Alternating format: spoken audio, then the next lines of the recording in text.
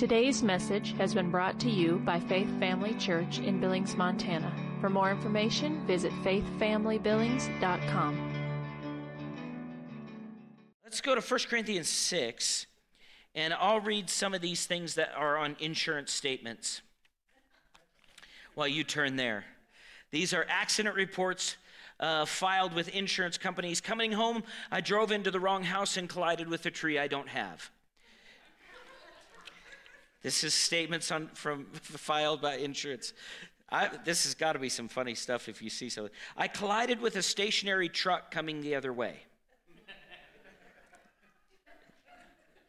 A pedestrian hit me and went under my car. The guy was all over the road. I had to swerve a number of times before I hit him.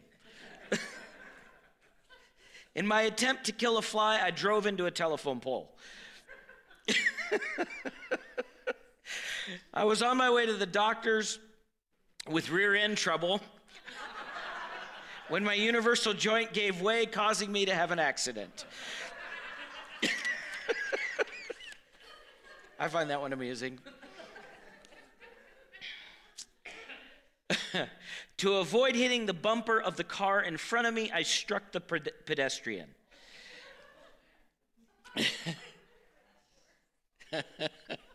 As I approached the intersection, a stop sign suddenly appeared in a place where no stop sign had ever appeared before. I was unable to stop in time to avoid the accident. Oh, man. I'm going to read this last one, and then we'll leave it alone. The indirect cause of this accident was a little guy in a small car with a big mouth.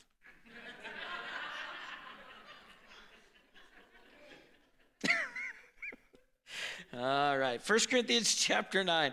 We actually got a little bit, I was telling Dale before the service, I sidetracked myself because I got into the unpardonable sin, or what that is, or we call it reprobate or apostate.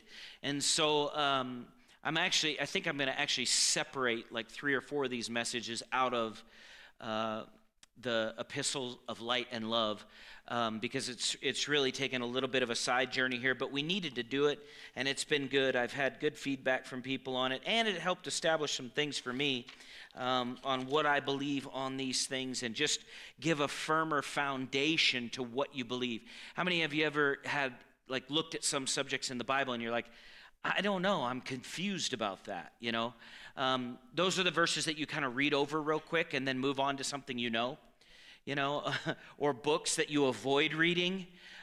It takes effort to dig it out, and mining the Word of God out can be difficult. Now, what I mean by that is it's not just some sort of self-effort thing, but it takes discipline on our part to look at the Scripture, and apply thought to what God's saying, and then the Holy Spirit gives us understanding in that.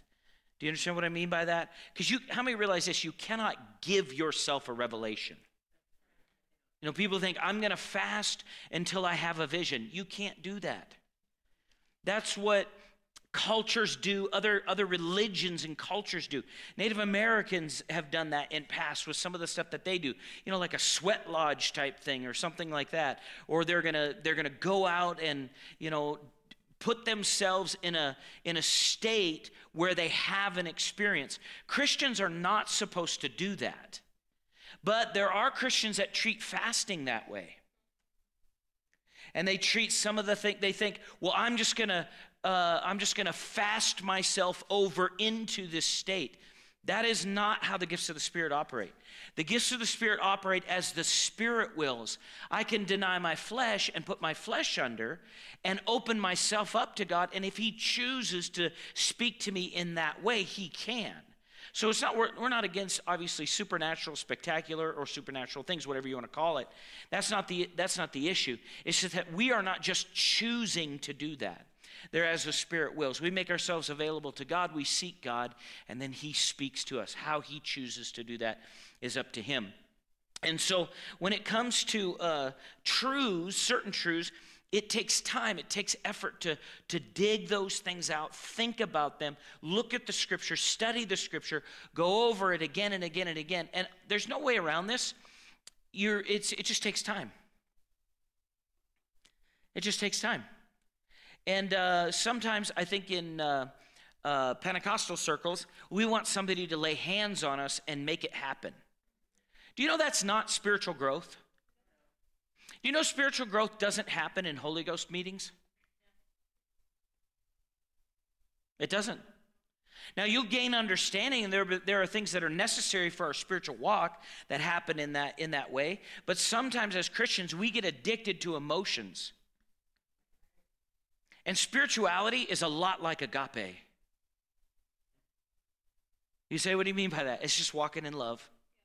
The highest level of spirituality is not dreams and visions. It's walking in love.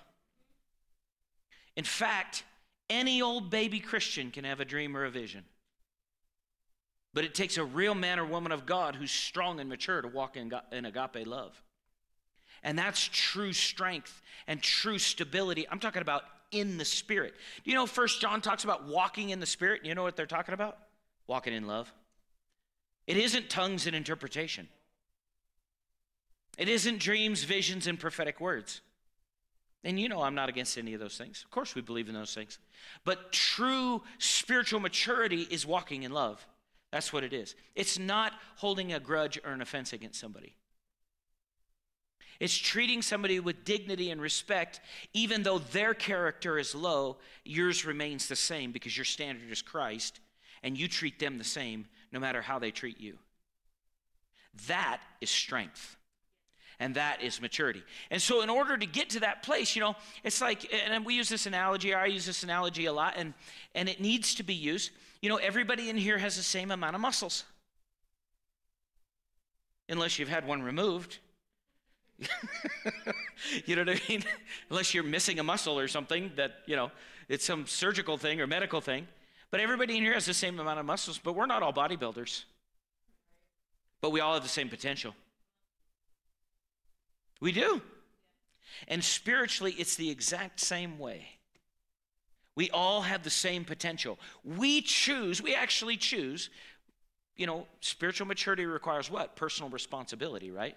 We actually choose, we have a very heavy influence on the level of maturity that we reach in our own individual lives.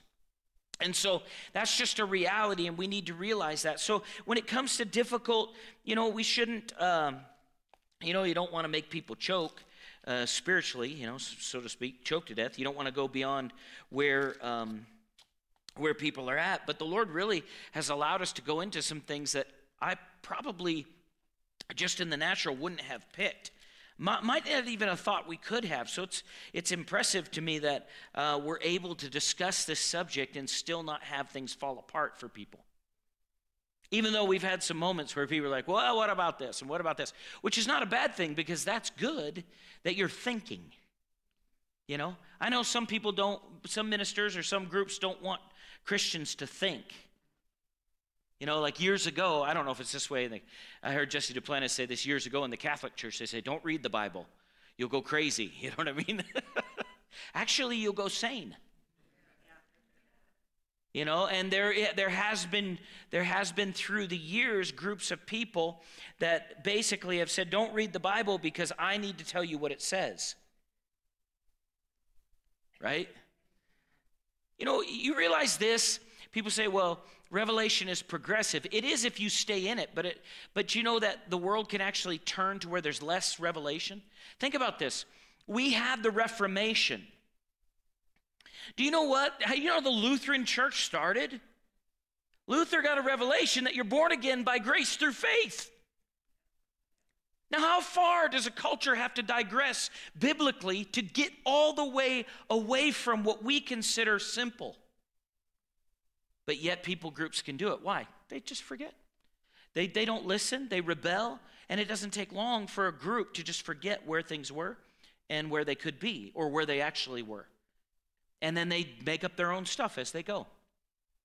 So there's all these things, and we're required to think, we're actually required to know, we're required to study, and we're required to use our faith in relationship with the Lord to receive truth and revelation. And it's not always easy. In fact, it requires work. But like anything in life, who are the most rewarded? who are the most rewarded? You think about it. If you want the maximum results, what does it require? Discipline, effort, right? You have to, what do professional athletes do? They have to cut certain things out and implement certain disciplines and then not get off track. And they focus on one thing. And so if we do that in our relationship with the Lord, it works just like it's supposed to. How many know God's doing his part? Yeah. Amen. And so don't if you don't get it, don't give up. All right? Don't quit. If you're like, well, I mean, that was pretty good, but I don't know if that's for me. It's for you. Don't quit. Keep going. Keep learning. Keep developing. Even if you don't see something the way you think you should, say, Lord, I thank you that you're showing me. All right? And as you do that, you'll continue to develop spiritually. There are many things that I understand now 26 years later after giving my life to the Lord that I didn't understand then. But I didn't give up. I didn't quit. You know, there are times, and this is just the way it is, you have to make your body read the Bible. It would rather watch something and be entertained. Do you know you have to make your brain think? Some people are like, really? Yeah, you should try it. Okay, maybe that was a little mean. All right, so, in other words, your brain, you can focus and learn. Don't ever say you can't learn it. That's not true. You can. You are in control of your thinking. Now, you may have given control over to someone else or something else, but you're still in control of your thinking. And your brain is like a computer. You can reprogram it. It can be done. It's been proven scientifically now. So we were in 1 Corinthians chapter 9, 1 Corinthians chapter 6, verse 9 through 11. And this is what it says. Do you not know that the unrighteous will not inherit the kingdom of God? We're talking about some of the passages of Scripture that people use to condemn Christians that have sin issues in their life or things that they're growing out of and developing out of. And so we're annihilating the idea that if you basically, this is a wild thought to me, but if you do something you're not supposed to, you have to get born again. We're working on bringing balance to understanding our salvation. We said this before. There's no such thing as losing your salvation. There's not even a scripture that even talks about that. I mean, the idea of losing your salvation. So when most people think about that, they think, when I think of losing something, think about husbands, think about your wife misplacing their phone and them saying, call it, I lost my phone. I lost my phone. You're not going to do that. You're not going to just misplace your salvation one day. Like, I don't know where it went. Oh, and you're not going to slip on a banana peel or, do something that you're not supposed to do, act in the flesh, sin in some way, and all of a sudden God's like, oh, it's over. I mean, look what he went through to get you. Why is he looking to get rid of you? But people preach God that way. He's not that way. God is a redeemer. He is slow to wrath. He is great in patience and mercy. In fact, he so doesn't like judgment and wrath. The Bible actually says in Ezekiel that he doesn't take any pleasure in it. He doesn't at all. So he doesn't like it even when, I'll put it to you like this, he didn't even want Hitler to go to hell. Now, people don't like that because we're self-righteous. We like to think we're better than that person without Christ. Nope. You're just the same. People say, oh, I would never do that. You've already done it. It's lived inside of you before you were saved. Sin is one of those things that's there, and God doesn't look down and he doesn't look down and he goes, well, they didn't exactly act out everything they did, but if it lives in your heart, it's there. Does that make sense? So that's why we needed a Savior. If sin wasn't a big deal, why did Jesus have to pay such a high price? Do you see that? And so we're not making light of sin in that sense. Sin is terrible. It's horrible. But we are making heavy of God's work in redeeming us. We're adding substance and understanding to the reality of what Jesus did in accomplishing our salvation. Because what he has done is amazing. And it is complete and it is thorough, and we could never just slip and lose it. And even for those that have rebelled, and we'll get to this at the end of this, even for those that have rebelled against the Lord and maybe turned their back on him, he still is doing everything he can to make sure that they end up with him in heaven. And I will say this, the idea of somebody, that there's this group of people out there that are going to, or some large group that are somehow going to miss heaven, I don't believe it at all. I mean, I'm talking about Christians that have backslid. I believe they'll shorten their life here and get there quicker. But I do not believe that God is just looking for ways to send people to hell. I believe it's the opposite. He's doing everything he can to bring them into his presence. And we all should say amen, because the reality is we need that salvation. Amen? So we see this here, and Paul is saying this. He says, do you not know that the unrighteous will not inherit the kingdom of God? Do not be deceived, neither will fornicators, nor idolaters, nor adulterers, nor homosexuals, nor sodomites, nor thieves, nor covetous, nor drunkards, nor revelers, nor extortioners will inherit the kingdom of God. And verse 11 clears up whether this is written to specifically about Christians. And Paul says this, and such were some of you, but you were washed. So none of those sins are the unpardonable sins. You know, there are people that love to use this verse to condemn homosexual activity and homosexuals. And I understand where they're coming from. The problem that I have with it, and we addressed this last Wednesday, is they don't even consider the rest of the verses. They pull that one thing out, or they say the drunkard, it's the drunkard, and yet these are people that have stolen from people, and it says thieves right here. I'm talking about stolen after they were saved. But they love to condemn a Christian, somebody who's given their life to the Lord, who maybe has sinned in the area of homosexuality, in the area of adultery, or in the area of alcohol, but they'll just forget about the rest of it. Down to the reveler. I love the way the Lord wrote this out, because, you know, we'd be in trouble if it was only those first few verses. I mean, they might actually have something to stand on. Now, let's do this. Paul said some of them, he said this, he said, and such were some of you. So that means there's a group of people here that have given their heart to the Lord. He said, but you were sanctified, you were justified in the name of the Lord Jesus and by the Spirit of God. Remember, we're talking about the forgiveness of God and the mercy of God.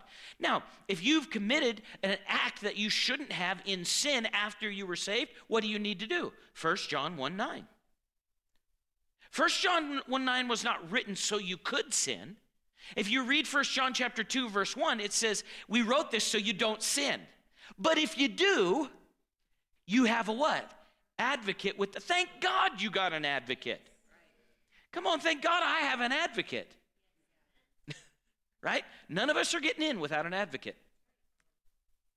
We're all getting in because of the advocate and our faith in him, not because of our perfect actions. All right, so he goes down and he says, this is what some of you were. Now let's think about this, okay? I want to read Andrew Womack's commentary on this concerning these verses. And I want you to hear this. You're not going to be able to write all this down, so don't try. But you can, if you want to write it all down, you can go back and watch the video later and pause me. Dun-dun, dun-dun, dun-dun, dun-dun. Write a little bit, pause. Write a little bit, pause. You know, you can do that. Paul placed an emphasis on the word were. This is verse 11. He was contrasting their previous condition with their current righteous position in Christ. Was this because they ceased committing all these sins? No. Shall we prove it? Let's prove it. Let's prove it in the scripture, how about? All right? Paul had just dealt with a man who was living in open incest. 1 Corinthians 5:1. That's before 1 Corinthians 6:9, just in case, or 6:11, just in case you didn't know. While Paul did instruct the Christians at Corinth to discipline this man, he did not treat him as an unbeliever.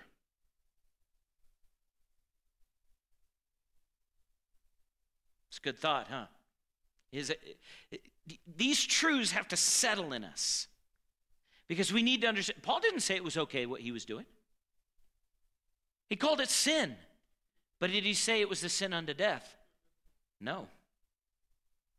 Well, in our mind, we think incest might be the sin unto death. It's not. It's not great. It's not good at all. But it's not the sin unto death. Okay? Now watch this. Instead, in 2 Corinthians, he told the church to forgive that man and receive him back into the fellowship of the believers. This was in 2 Corinthians 2:5-11. Obviously, they took him back because he had what? He had repented. Now, did his sin cause him to be kicked out of the church? It did. The physical meeting of the church. Now, that sin could have, if he would have followed that, he could have made a decision to reject Christ. But what did Paul do? He said, I've turned such a one over to who? That his flesh would be punished, but his soul would be saved. He didn't say, we disciplined him and we turned him over to Satan so he can go to hell, that filthy sinner. Did he say that? No. But that's what a lot of people in the church would say. That's not what he said. It's not what he taught. It's not what the Holy Ghost said. It's not what the Word of God says. They turned him over to Satan. Now people see this, they think, well, and this was a gentleman who understood what he was doing. He knew what he was doing was wrong. He was in a place of understanding. He knew he had committed a sin. So what did the church do? Now, was he unsaved when they disciplined him? No. Why did they discipline him? So it wouldn't go to a place of eternity. Do you see that? Now that's a deeper thought than most people think. But me and Mike were eating breakfast the other day, and we were talking about some of these things, and he mentioned the statement, this is why parents should discipline their kids. How many realize this? It's better for your child to be sent to their room than to prison. Hello! But see, Christians, a lot of times, I'm not saying us here, but a lot of times believers don't think this way. They think Jesus took their discipline. He didn't. He took your punishment. Jesus will still discipline you.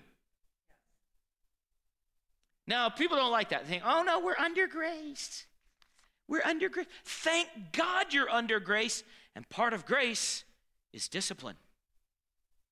Let me ask you a question, because we live in a culture that doesn't like to think outside of emotional thinking. If you tell a homosexual that they're in sin, that they claim they're a Christian, but you tell them you're living in sin, this is wrong. They call that hate speech. They say you hate them. What is worse? Saying you can't come here if you're going to continue in this sin, or letting him continue in it and them ending up in hell? Which is worse?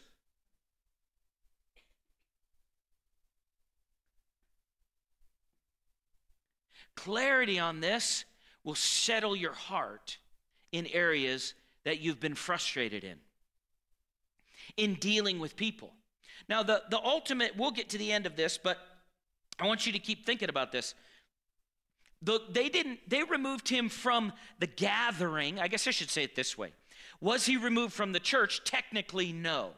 From the gathering of the believers? Yes, he was removed out. Why? Because the believers then are condoning something within God's holy church that not even the world at that time would even be participating in. Now, that's a little twisted. If the church agrees to that, is it going on today? Yeah. And I, for preaching this, would be called evil, a hater, a harsh person. I don't love. I'm not accepting. I'm not forgiving. I'm not gracious. I'm not merciful. Actually, I'm being extremely gracious, extremely merciful. I am walking in love because I'm speaking truth combined with the nature of God, which is love. And you cannot have love without truth. It cannot exist. You cannot. Love is not some floating through the clouds, ooey gooey feeling about people. It's not what it is at all. There's a side to phileo love, which the Bible talks about, but agape love is stable, steady. It never changes. It fixes on the right and goes that direction, no matter what anybody else does. Agape love is unconditional. It's unconditional. What do you mean by that? It extends love no matter what decision you make toward me. Isn't that powerful? It's very powerful. So Paul had to deal with this, right? So in this very chapter, Paul dealt with Christians taking each other to court and said they were defrauding each other. This is 1 Corinthians 6:8. This would fit into the category of covetous or possibly extortioners that Paul mentioned in 1 Corinthians 6:10. In the next chapter, Paul talked about adultery, and it is evident from his instructions that some of the Corinthian believers were having trouble in that area.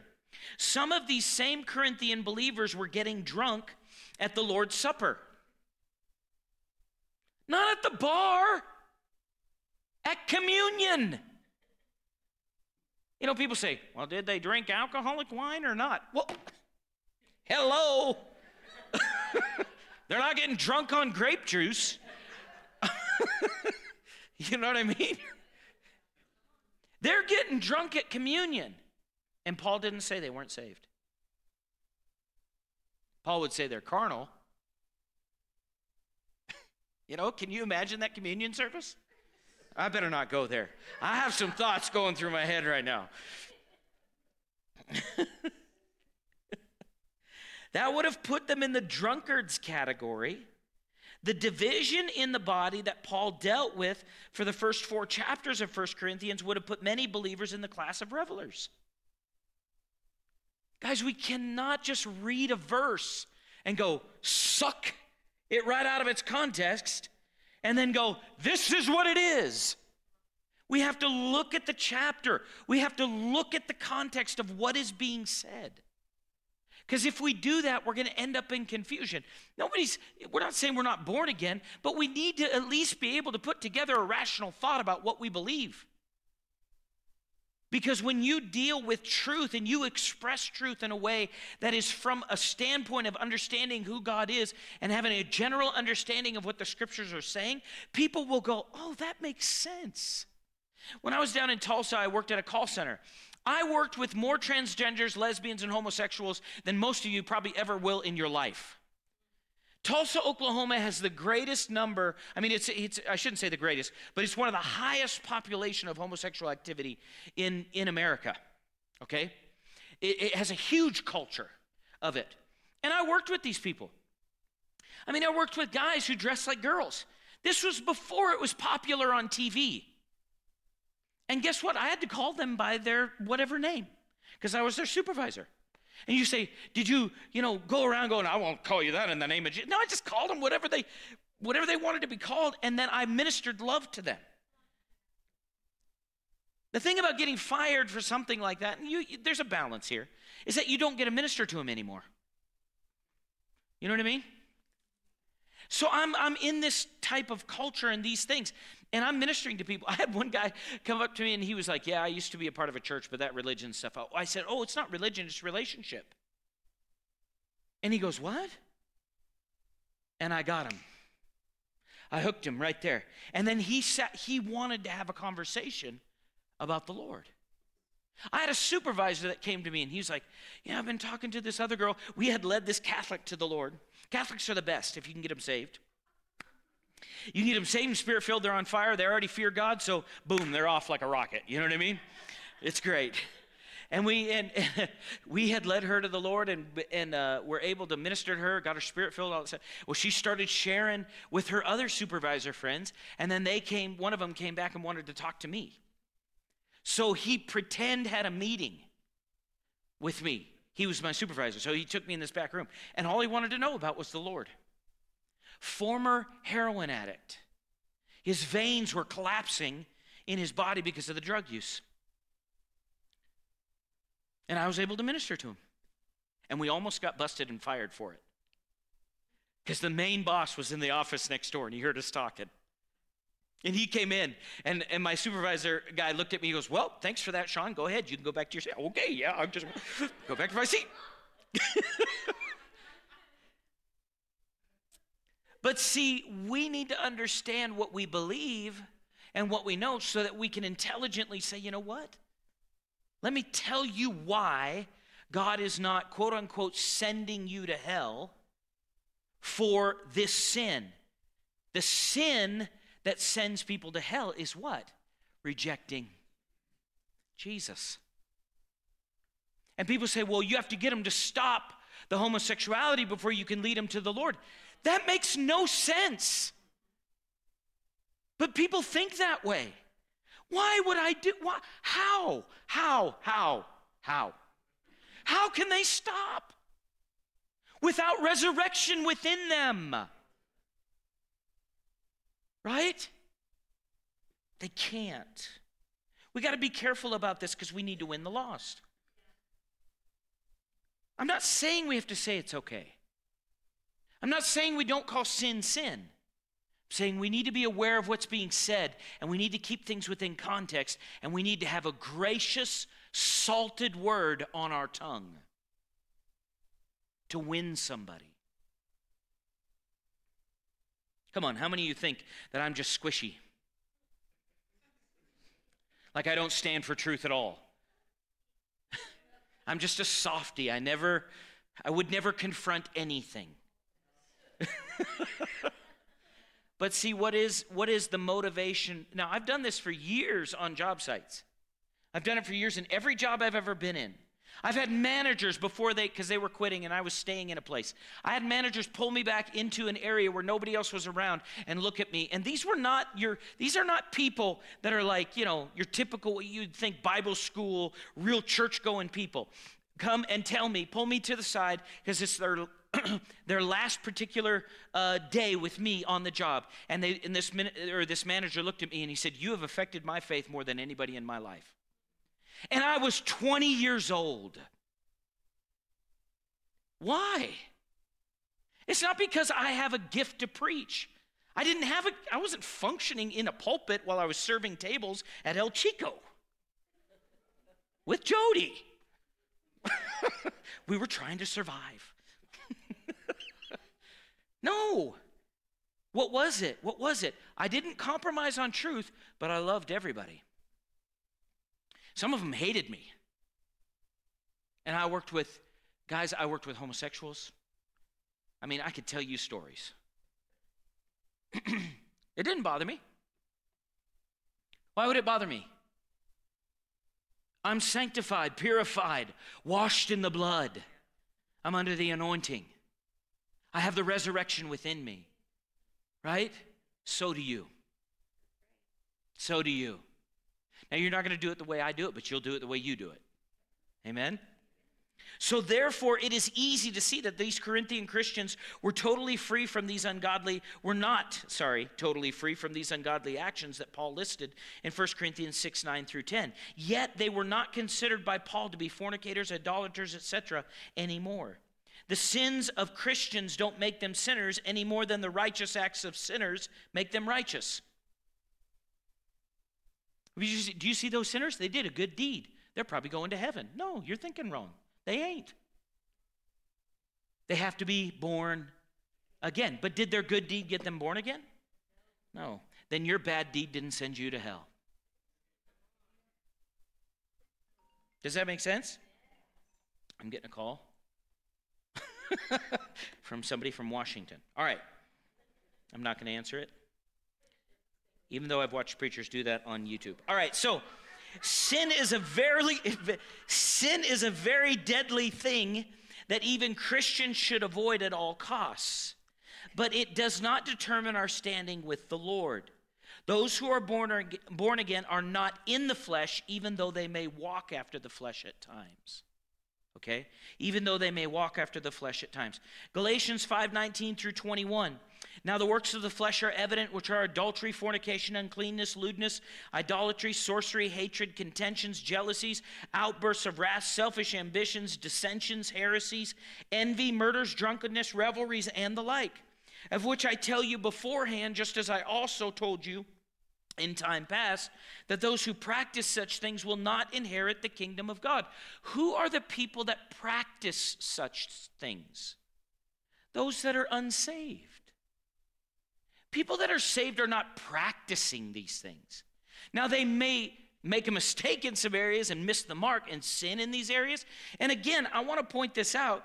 You have, and I'm not going to go through all the definitions of these because we just don't have time. But the deeds of the flesh are evident. They're adultery, fornication, uncleanness, and lewdness. We love those. I mean, righteous indignation Christians, religious spirit Christians love those verses to be able to condemn to hell their brother or sister who's struggling in an area that they have overcome or not struggling in. But they forget about, I better go to some of these. I just need to learn to leave things alone, but I can't. Okay, idolatry. They forget about that. They forget about sorcery, and people think sorcery, I'm not really doing any incantations. You'd be surprised at what that word actually means. Hatred. I know a lot of Christians that hate Christians. I've heard people say, I hate that brother. Hate? How? How is that possible? They're walking in the flesh and not in. They're not going to hell because they hated. I know people that have had terrible relationships with relatives. They hate them. And I'm talking about Christians. I've watched people go sour on that are believers, and you'll be talking to them, you talking about the Lord. Oh man, this is, praise God, it's so awesome. And then you get over into a subject about a bad business deal that they had with another Christian, and their whole face shifts. Everything about them shifts, and they just go into another realm of not God. I know people, I have a troll on some of my posts, who loves to vent how much they are hurt by their former pastor. They have unforgiveness. If there's, Brother Hagin used to say this to us. He said, if I'm in any situation and I feel myself with any ill will toward anybody in the church, he said, I get after it tooth and toenail. That's Texas for get your mouth up to how many know tooth and toenail is not easy? Do you understand? Yeah, some people are gagging. Okay, forget the toenail clippers. I'm just, now this is impossible for me at this point in my life. But,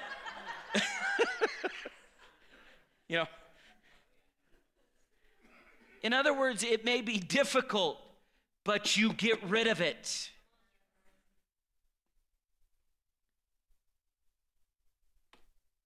But there are people out there that would say, if you don't do that, then you're going to go to hell when you die because you have that sin in your life. Now, usually they won't do that with hatred, but they'll do it with homosexuals. Where's the balance? There has to be a balance, right? So there's all of these things, and to practice these things, this is somebody who's really going after, this is their lifestyle. Idolatry, all of these things. There are people that wish they had somebody else's money, car, wife, kids, job, parents. They'll watch TV shows and be in total idolatry over what somebody else has. Why? I'm talking about Christians. I'm not talking about unsaved people. I'm talking about Christians. Are they going to hell? No. No, they're going to experience less of God in this life than they should, but they're still going to heaven. Because how do they get there? Through faith in Jesus. Amen?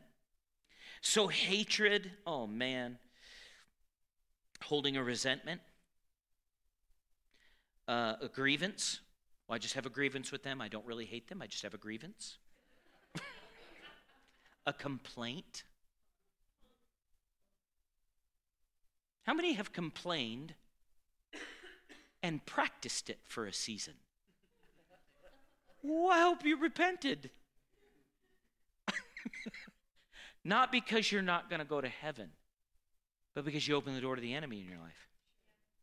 Come on, I've complained. I complained last week. It's not right. I know. I probably should get less pay. You know what Do you understand what I'm saying here? My salvation, I didn't wonder if I was going to hell. I had my heart go, Sean, stop it. Don't do that, right? But I didn't wonder about my salvation. A grudge? Oh, man. People that have hatred are antagonistic, aggressive, and harsh. Just even a grudge. Do you know what hatred means? To hold an offense. Well, I love them, but I don't have to like them. If you love like you should, you won't have any ill in your heart toward anybody. Now, I'm not saying they didn't hurt you or something didn't happen. But there's nowhere in Scripture that says we're allowed to stew and hurt. Nowhere as a believer. I'm talking about as a believer. If you're not saved, totally get it. You don't have any other nature. I get it, right? One of the words here is variance. Variance simply means a disagreement. Now, that seems a little strict. Because the end of the Galatians here says they won't inherit the kingdom of God. How many had a disagreement with your spouse this week?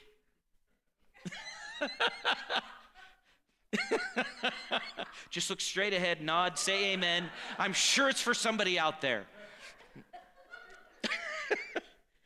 Emulations. Do you know what emulations are?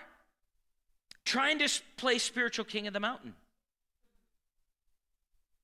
You're trying to prove you're more spiritual than everybody else. Come on, Christians. Pentecostals. Well, I had 5 visions last week. Well, I had 4. I had 6. Well, I had 12. Listen, I understand the zeal, but just admit it if you don't have it. She's like, I am not going to hell over that one. No, we don't lose our salvation over these things. No. You know, people say, well, yeah, I saw in the Spirit and I saw this, this, and this. And sometimes I'm thinking, really? Did you really? Because that's weird. I heard from the Lord, and we believe in hearing from the Lord. We believe in seeing in the Spirit. We believe in hearing from God. But guys, you're not less of a believer because you didn't see an angel. Sorry. I mean, I'm not really sorry about that. But that's not there's no competition there. You know, Brother Hagin saw the Lord 9 times. I've never seen him. I'm still going to heaven. My righteousness is just as good as Brother Hagin's because I'm in Christ. It's an attitude that will not cooperate with others unless it gets its own way. Wrath, this is an outward manifestation of inward hatred. Emotional outbursts, explosions of anger. Strife, I love this one. Discord or disharmony, it's a musical term. Have you ever heard an orchestra warming up before they're actually going to play? You know, it's all over the place. That's what some churches sound like in the Spirit.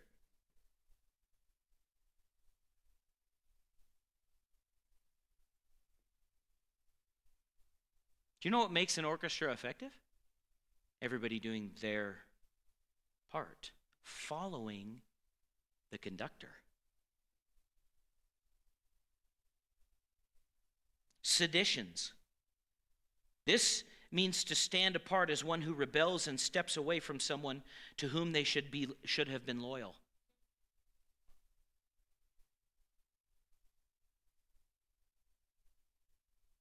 It's separation over non-issues, things blown out of proportion. It is spiritual treason. Heresies, envyings, murders. Yeah, well, of course the murderer is going to hell, but not the person that's committing strife. Do you see what I'm saying here? In other words, we need to realize, should we participate in any of these deeds of the flesh? Absolutely not. But if you have, ask for forgiveness. And God's not sending you to hell over that. You're not losing your salvation. I've caused strife. I've caused strife so many times in the church. Not just this one. Others that that had the blessing of having me in their congregation.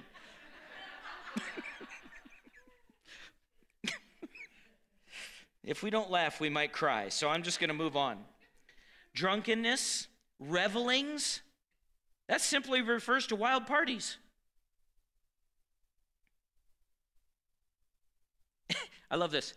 It says, it refers to wild parties, carousing, and brawling, which usually accompanies drunkenness. Hello. For those that know.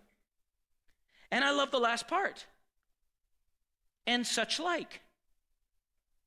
Just in case there are any that we didn't cover here. He put ETC, period, at the end. Come on, we're saved by grace through faith.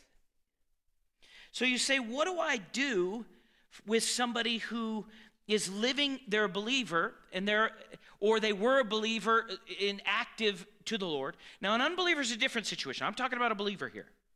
But they're actively living in these things. My goodness, pray for them. You can try their fruit and go, ooh, isn't that good? You're growing in the wrong spot here. You're feeding flesh. Ooh, that's no, And you might have to limit your time with that person. You may even have to separate from them because of what they're living in.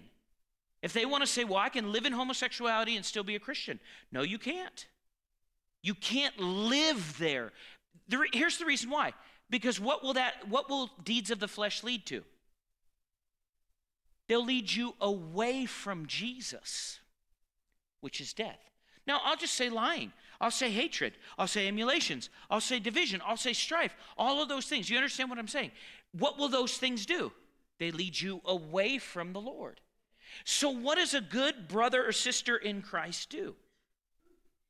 We as believers can try the fruit or lifestyles of our fellow believers. It's okay to do that. If somebody is sinning and you see that's sin, you don't go, oh no, it's okay. Don't say that. We won't say it's sin. It's not sin. We're going to confess positive.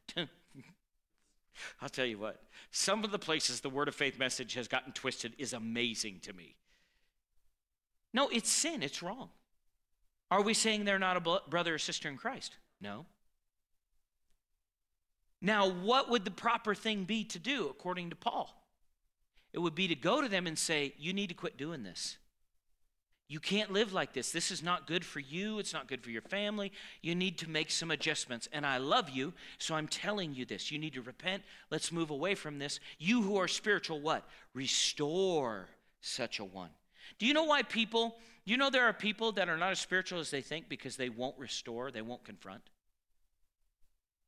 Whew, okay. We as believers should stay out of pride and address our brothers and sisters when they are living a lifestyle that is not befitting of the resurrection within us. These lifestyles should grieve us. I'm not talking about becoming everybody's conscience. Please don't. I am talking about genuine love for the family of God and that understands what fleshly living can lead to. We saw this in 1 Corinthians 5, 9 through 13. We should live very heavy, very heavy on the side of restoration and intercession for the family of God, which includes the ministers.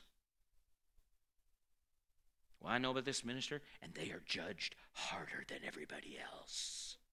People love to quote that verse instead of praying and interceding and seeking God to have a restoration, a repentance take place in that person's life. If we're going to be strong, it takes discipline of ourselves and then obedience to the word. So people say, well, I have, and we've had situations like this. If there's a group of people that you have family, friends, whatever relationships that are unsaved, how do you pray for them? You pray that they would see the reality of needing Christ as Lord and Savior. If you have family or friends or coworkers, whatever, they claim they're Christians and you see they're living a life that they shouldn't be, then what do you need to do for them? You need to pray that their eyes will be opened and that they will see and hear the Spirit of God and the Word of God will speak to them and they'll begin to make adjustments in their life. If it gets extreme to where you realize this person is headed toward rejecting the Lord Jesus Christ for the desires of the flesh, that they're making a choice to reject Jesus and go, no, I don't want you anymore. That's when the church, according to Scripture, can move into a place of discipline where that person is then turned over to who? Satan, for the destruction of his or her flesh, that their soul might be saved in the day of judgment. Do you see that? Why? God so desires that they be saved that he's willing to allow a shortening of the physical in order to maintain the eternal. Come on, I'm going to say it again. God so desires, he proved it when he gave Jesus. He so desires that a person's eternity be solidified with him, that he's willing to allow a shortening of the temporal, the natural, the flesh, in order that the eternal will not be lost. See, but many people read that verse backwards. They think backwards. They think, well, yeah, God's going to turn them over to their flesh so they can die. And they think God's like in heaven in a rage with lightning bolts in his hands and smoke coming out of his ears. No, he's not. People say, oh no, I've read about the wrath of God and how it comes. Listen, your idea of the wrath of God naturally and God's actual wrath are two different things completely. Because the wrath of God always works righteousness, but the wrath of man never does. In other words, God has never executed wrath from a place of losing his temper. He never has. God is never out of control. Ever. I'm talking about him. He is never out of control. There is never an intervention for God by the angels in Jesus. Now, God, you're getting a little hot under the collar here. We all need to come around and take deep breaths. No. He is precise. He is accurate. He is perfect in everything that he does. He never misses a step. He has never made a mistake. He will never make a mistake. He's perfect. The most important question for any person is, do you believe that Jesus Christ is the Son of God? The payment for all sins. And will you receive him as Lord and Savior? If somebody looks at you and says, yes, I believe, even though they may be living a lifestyle that's not right, if in their heart they're convinced of it, then what do we know we need to move to next? Renewal of the mind, crucifixion of the body. We don't need to get them saved again. We need to lead them down the path. Well, what if they won't go down that path? Then there's a whole nother conversation, right? So let me say this lastly and we'll stop. There may be those who are so far gone in sin that they may seem to be little or almost no ground of hope. There may seem to be almost little or no ground for hope. This is Barnes' commentary. They may have cast off all the restraints of religion, of morality, of decency. They may have disregarded all the counsels of parents and friends. They may be skeptical, sensual, profane. They may be the companions of infidels and of mockers. They may have forsaken the sanctuary and learned to despise the Sabbath. They may have been professors of religion and now may have renounced the faith of the gospel altogether in some emotional way. But still, while there is life, it is our duty to pray for them. If peradventure God will give them repentance to the acknowledging of the truth, all things are possible with God, and he has reclaimed defenders more hardened probably than any that we have known, and has demonstrated that there is no form of depravity which he has not power to subdue. I love this. Let us remember the cases of Manasseh, of Saul of Tarsus, of Augustine, of Bunyan, of Newton, of tens of thousands who have been reclaimed from the vilest forms of iniquity. And then let us never despair of the conversion of any in answer to prayer who may have gone astray as long as they are in this world of probation and hope. Let no parent despair who has an abandoned son or daughter. Let no wife cease to pray who has a dissipated husband. How many a prodigal son has come back to fill with happiness an aged parent's heart? How many a dissipated husband has been reformed to give joy again to the wife of his youth and to make a paradise again of his miserable home? In other words, what? Believe God. I mean, prove yourself a man or woman of God. Lay aside your personal feelings and affections and intercede for the one who hates you. Wow. I mean growth, development, spiritual maturity, integrity to where you are a believer. You are like Jesus in the Garden of Gethsemane. You may feel like you're sweating drops of blood, but you're interceding. You're making sure you're moving forward because you understand that your obedience could be the door which with someone else walks through to receive salvation. Now that is strength and spirituality. Amen? Father, we just thank you for your word tonight and your goodness. We bless you. We receive it. Lord, help us be your intercessors, those who will plead the case of our fellow brothers and sisters in Christ who are living in a way that they shouldn't, and for those that are lost. We thank you for it. In Jesus' name, amen. Thank you for taking the time to listen today. If you would like more information about Faith Family Church, including service times and location, visit faithfamilybillings.com.